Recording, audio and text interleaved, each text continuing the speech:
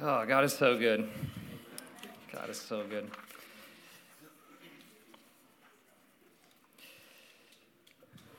Do you need a reason to believe that?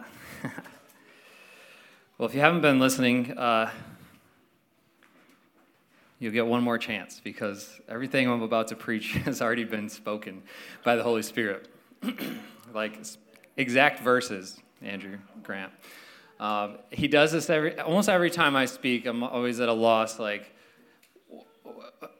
what am I going to talk about? Like, so I just feel like I'm always behind because I wait so long to like get that really loud word, and it never comes. I always dig something up and like, okay, I can go with this. And then during worship, it's like he unleashes the confirmation like you can't believe.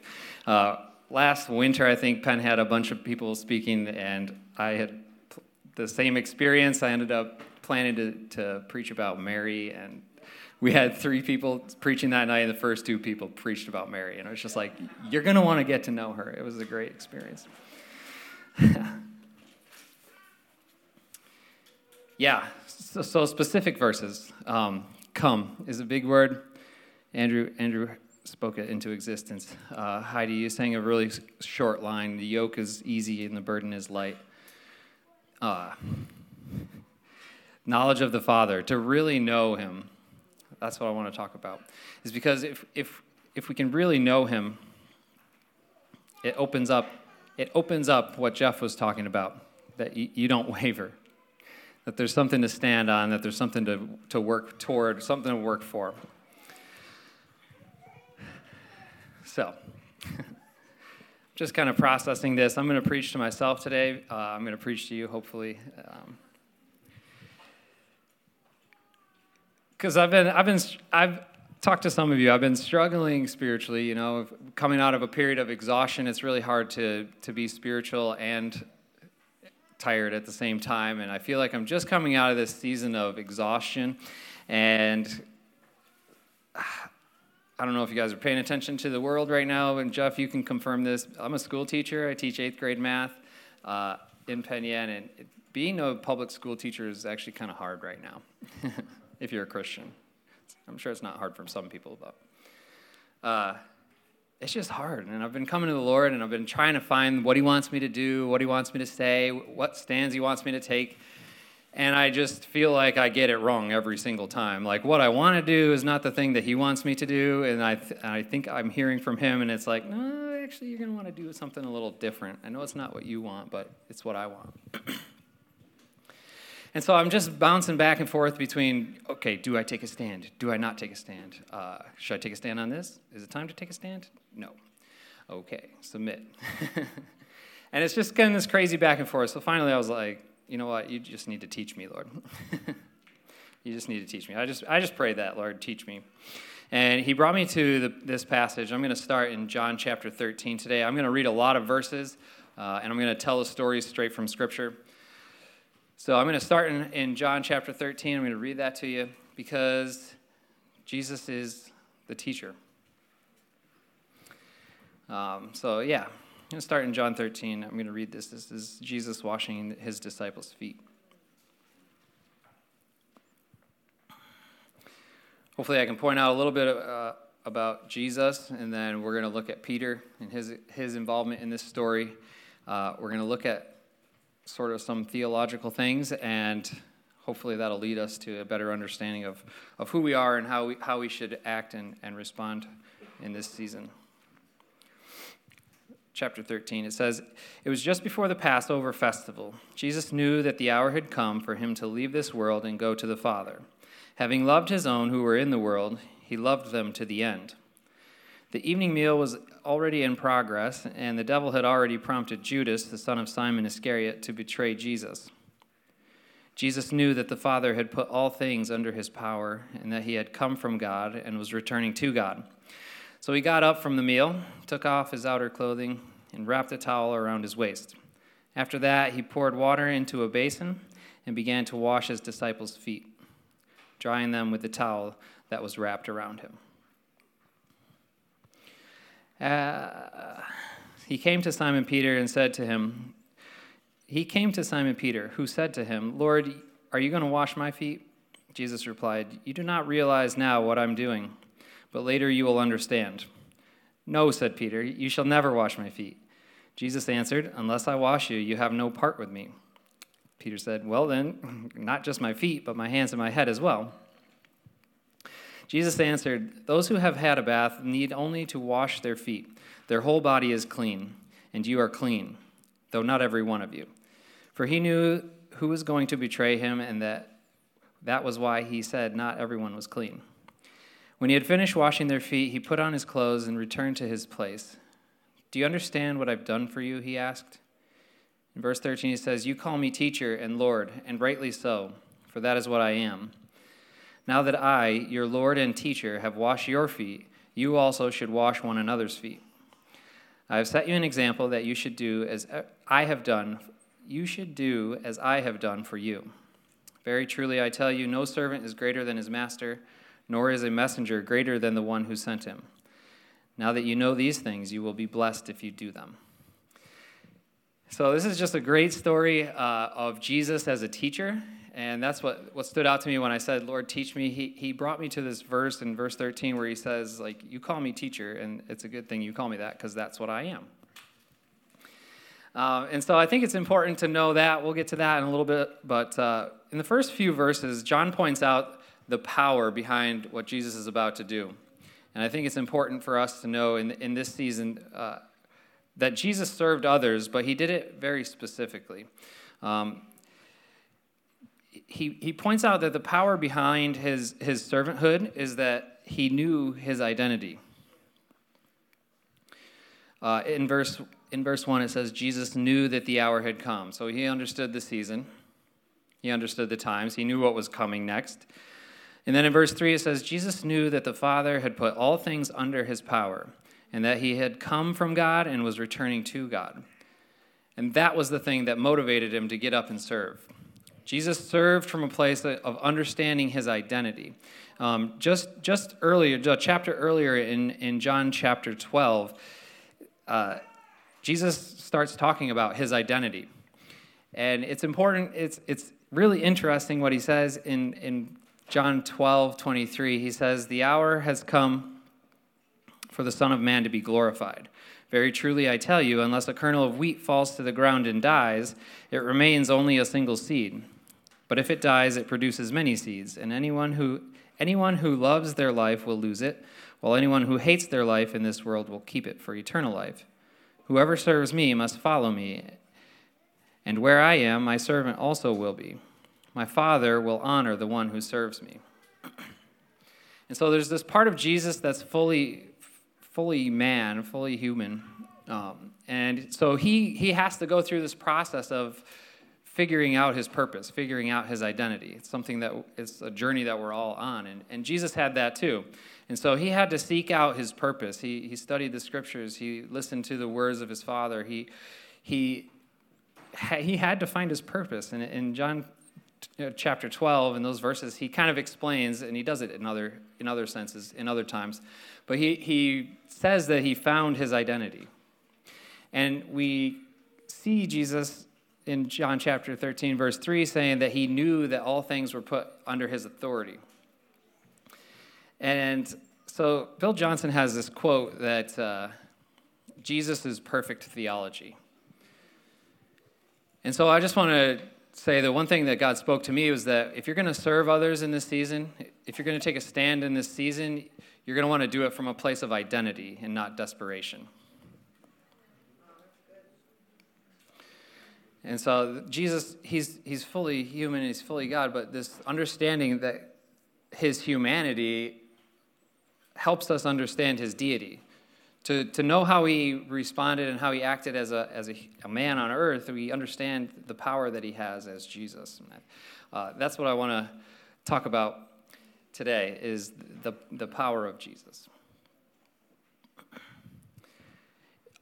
In John chapter 13, verse 15, it says, "I've set an example that you should do as I have done for you." And so Jesus being perfect theology, we can take any story, any parable, any example, and we can use that as a guide. And that's what's so great about the Gospels and the red letters is we can use what he said.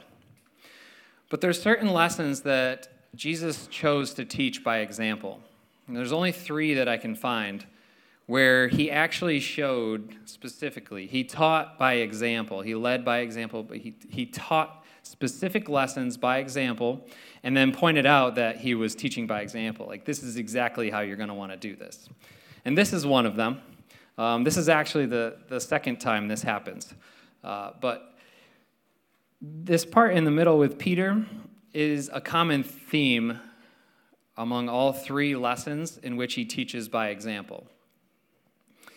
And so I'm going to look at those 3 lessons today because I think that they speak loudly about the things that Jesus finds important, about how to confer his kingdom on earth.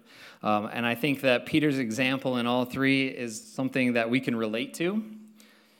Peter's a very interesting character throughout Scripture. It's just an amazing story, and I think his story is our story. So the 3 lessons that Jesus teaches by example, and he says it's by example.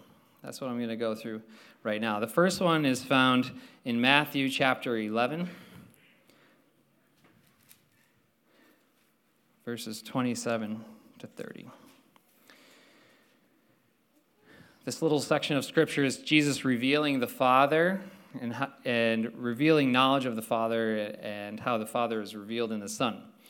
It says in verse 27, "All things have been committed to me by my Father.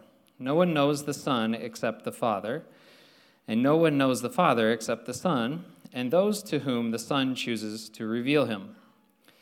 Verse 28 says, "Come to me, all you who are weary and burdened, and I will give you rest.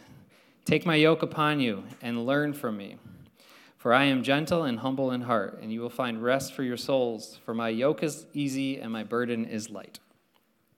And so it's that phrase in verse 29, it says, "Learn from me." That's the same word in the Greek of teaching by example from John 13. And so this is the lesson is to come and learn from me. And what he's teaching in this is knowledge of the Father. He wants Peter, which we'll see in a second, to know the Father. And so Peter learns this lesson just a couple chapters later in Matthew chapter 14. Verse 22 is the start. It's where he walks on water. And so if you know the story, the disciples get into a boat and there's a storm. The ship can't prevail through the storm, but somehow Jesus comes walking on the storm and he's prevailing just fine. And so they see him, they think he's a ghost, I think, in this story, and they're crying out. And Jesus said to them in verse 27, he says, "Take courage, it is me. Don't be afraid." And so Peter comes in as a student. He hears Jesus say, "Take courage," and he does that part. He takes courage. And so he says, "Lord, if it's you, tell me to come out on the water." And Jesus says the same verse that he said a couple chapters earlier is that word "come." All he had to do was say, "Come to me. Come to me." And it's that same word of "come to me, those who are weary and burdened," that he used. And it's a call to follow Jesus. It's a call to come to Jesus. And so this first lesson that Jesus teaches by example, the first lesson is holiness. It's a very important lesson that he wants for us to have. It's holiness. It's knowledge of the Father through the Son, through revelation. It's a respond to the call to come to Jesus. And the result is walking where others can't. I don't know who it was. Nathan Finocchio, I think, is someone that I listen to. He'll sit there on a dock, and he knew Peter could walk on water, and so he prayed, and he would not walk on water. He would fall in. And so we try to do these things. We try to learn. We try to go where others can't go. And a lot of times we're like Peter, and we just fail the entire lesson, and we sink. So Peter, our student, fails this first lesson by sinking. Lesson 2, it's back, the second event is back in John chapter 13 with the washing of the feet. I read it earlier. It's this hot and cold. It's this back and forth. It's, do I take a stand? Do I not take a stand? Jesus comes to Simon Peter like, dude, you just watched like probably 8, 9, 10 maybe other people get their feet washed. You could have just sat there and gone with it, even though you didn't understand it. But Peter doesn't do that. And he's totally me in this situation. He's like, you're going to wash my feet? Jesus is like, yep. Peter's like, no, you're not going to wash my feet. Don't even touch my feet. Jesus is like, if I don't do this, you have no part in me. He's like, flip-flopping back to the other side. He's like, all right, then just spray me with a fire hose, clean it all out. But it's just so interesting that he flip-flops back and forth, and this is how I've handled things. You just go from hot to cold, from fire to ice, from one extreme to the other. And Peter, all he had to do was sit there. He just failed this lesson by trying to control things. And that's a way that I fail a lot too, is when I try to control things. But Jesus is so kind. In this lesson, it's not an all or nothing thing, and he shows Peter this. He shows that there's this sweet spot in the middle with Jesus that we want to find. He's not necessarily an extremist on one end or the other, but he's always that guiding path. He's always the path down the middle. That for me, he's always the path down the middle.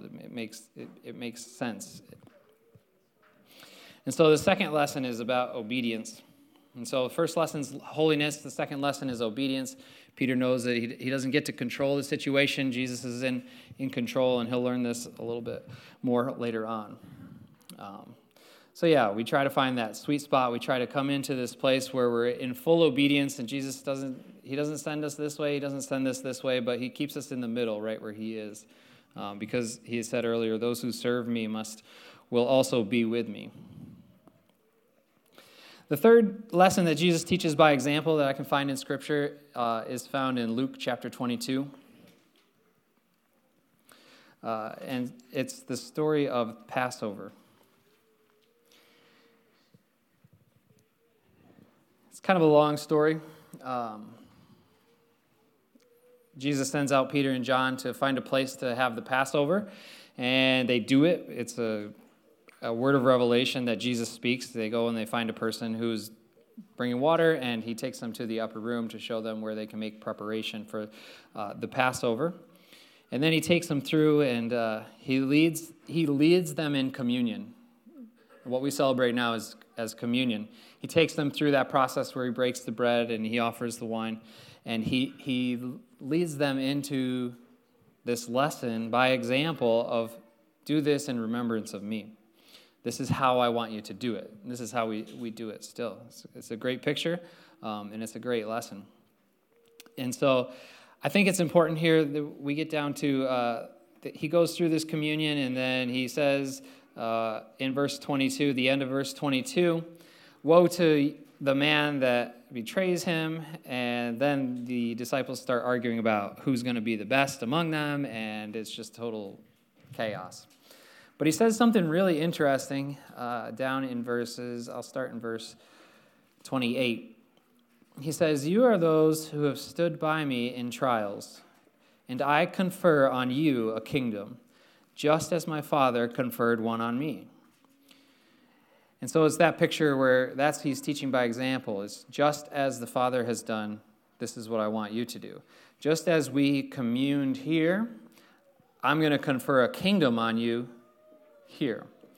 And so the thing that God spoke to me is that communion confers the kingdom. And it says, and I confer on you a kingdom, just as my Father conferred one on me, so that you may be able to eat and drink at my table in my kingdom and sit on thrones, judging the 12 tribes of Israel. And so that's what Jesus teaches. He teaches that communion confers the kingdom. And when you come into this place of unity and remembrance of Christ, you are conferring the kingdom.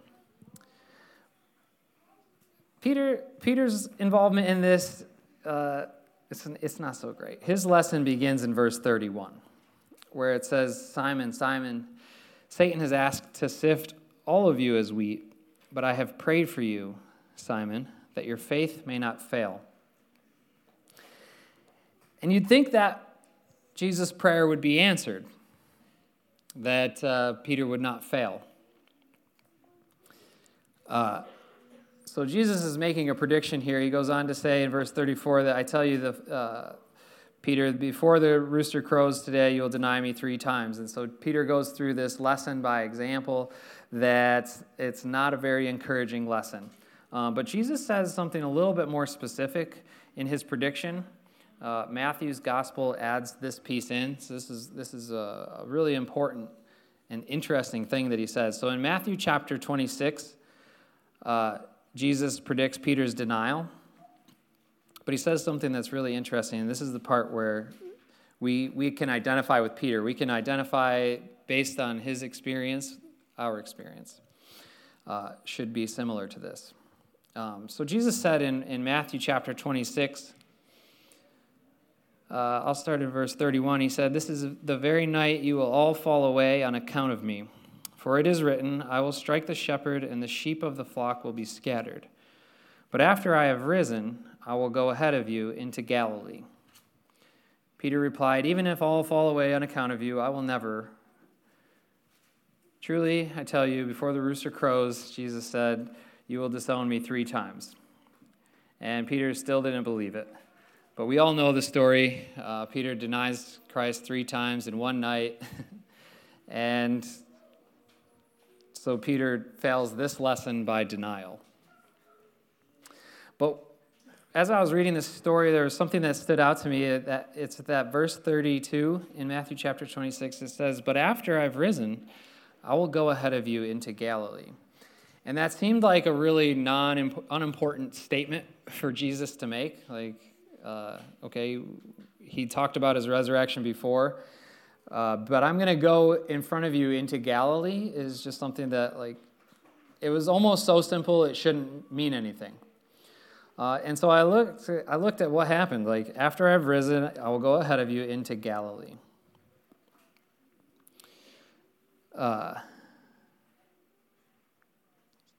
And so to find out what the lesson is about, we turn over to Matthew chapter 28. This is after Jesus has been crucified and lifted up, and all men have been brought to him. Something interesting happens in Matthew chapter 28. Even though Peter had failed this lesson by denying Christ, there's just something that happens in Galilee. And so in Matthew chapter 28, verse 7, it says, he's speaking to the women after he's resurrected. He says, "Go quickly and tell his disciples he is risen from the dead, and he's going ahead of you into Galilee." Again in verse 10, Jesus says, "Do not be afraid. Go and tell my brothers to go into Galilee. There they will see me." And then down in verse 18, we actually pick up the story. And the first thing that Jesus says to them when they get to Galilee is that all authority in heaven and on earth has been given to me.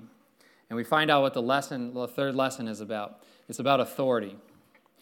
And so Jesus teaches, from what I can find, 3 lessons by example. One on holiness, one on obedience, and one on authority. And I think the fact that he teaches these by example makes them stand out as important in his mind.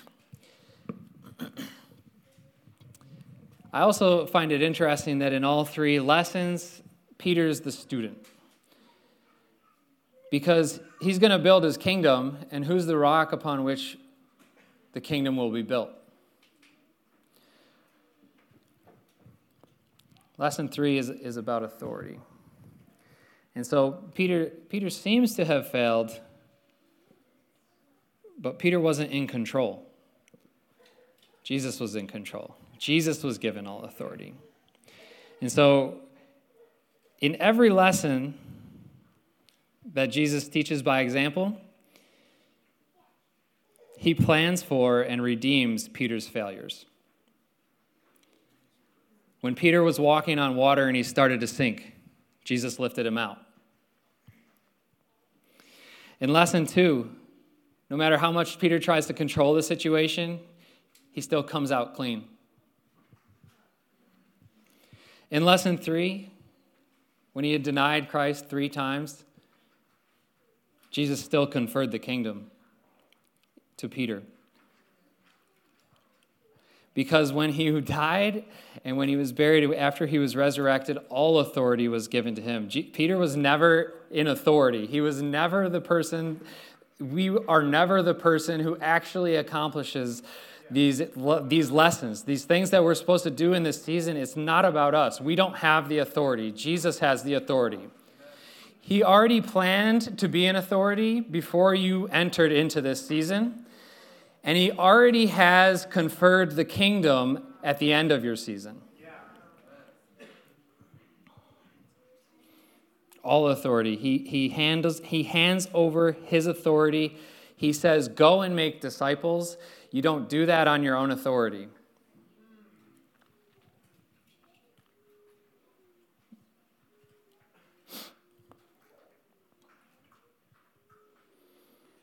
It's just so perfect. Like you try this way, you think of other ways to try, but you don't think you should try them, and it's like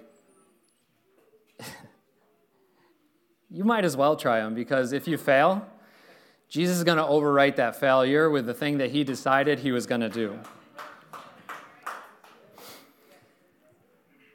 Peter's life lessons with Jesus in these 3 lessons, that's our story. Jesus, he just planned all this. Like, he predicted Peter's denial before it happened.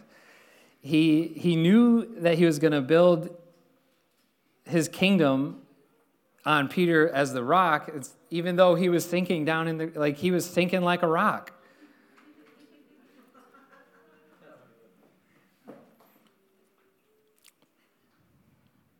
So I love Peter. I love that he's just this frazzled person.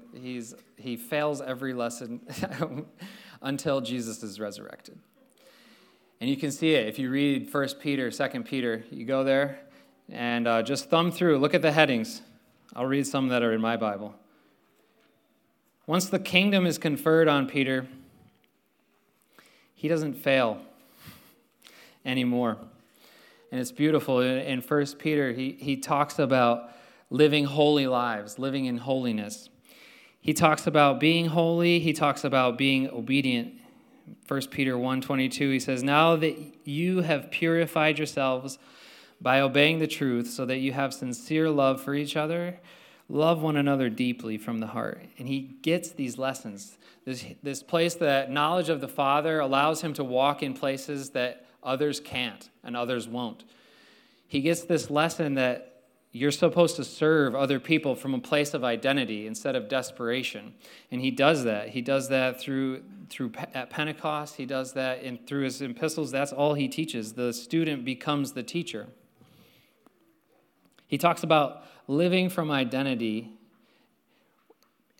which is so powerful, because in this season, I've been living from a place of desperation. I've been living from a place of, God, you've got to be doing something, but I don't know what it is, and so I'm back and forth. I'm all over the place. But when we see Jesus serving the disciples, his servanthood in that moment was from a place of identity, knowing who he was in Christ. And when you're in Christ, you're in the one who holds all authority. And that's the gospel. Your failures won't keep you from conferring the kingdom on other people, because Jesus already wrote the ending of the story. There's a verse in Haggai that says, Jesus, he'll be the publisher of peace. And it's this word, this prophetic word that says, no matter what story you write, you send it into the editor, and somehow it comes out as peace. Somehow it comes out as power, authority, obedience, holiness. And so you pursue knowledge of the Father, you live in obedience, you try to live a holy life, all authority will be given to you. If there's a circumstance that you're facing right now where you lack the authority to make change happen, you just stay. Stay where Jesus is. It's the gospel. In John 12, he said that my servant is where I am. And then later in that verse, he said, and when I am lifted up from the earth, on the cross, I'll draw all people to myself. And so he says that you'll be my servant if you're with me. And then later he says that you're always going to be with me. And when he gives the Great Commission in Matthew, he says that in the last verse of Matthew, he says, and surely I am with you always to the very end of the age.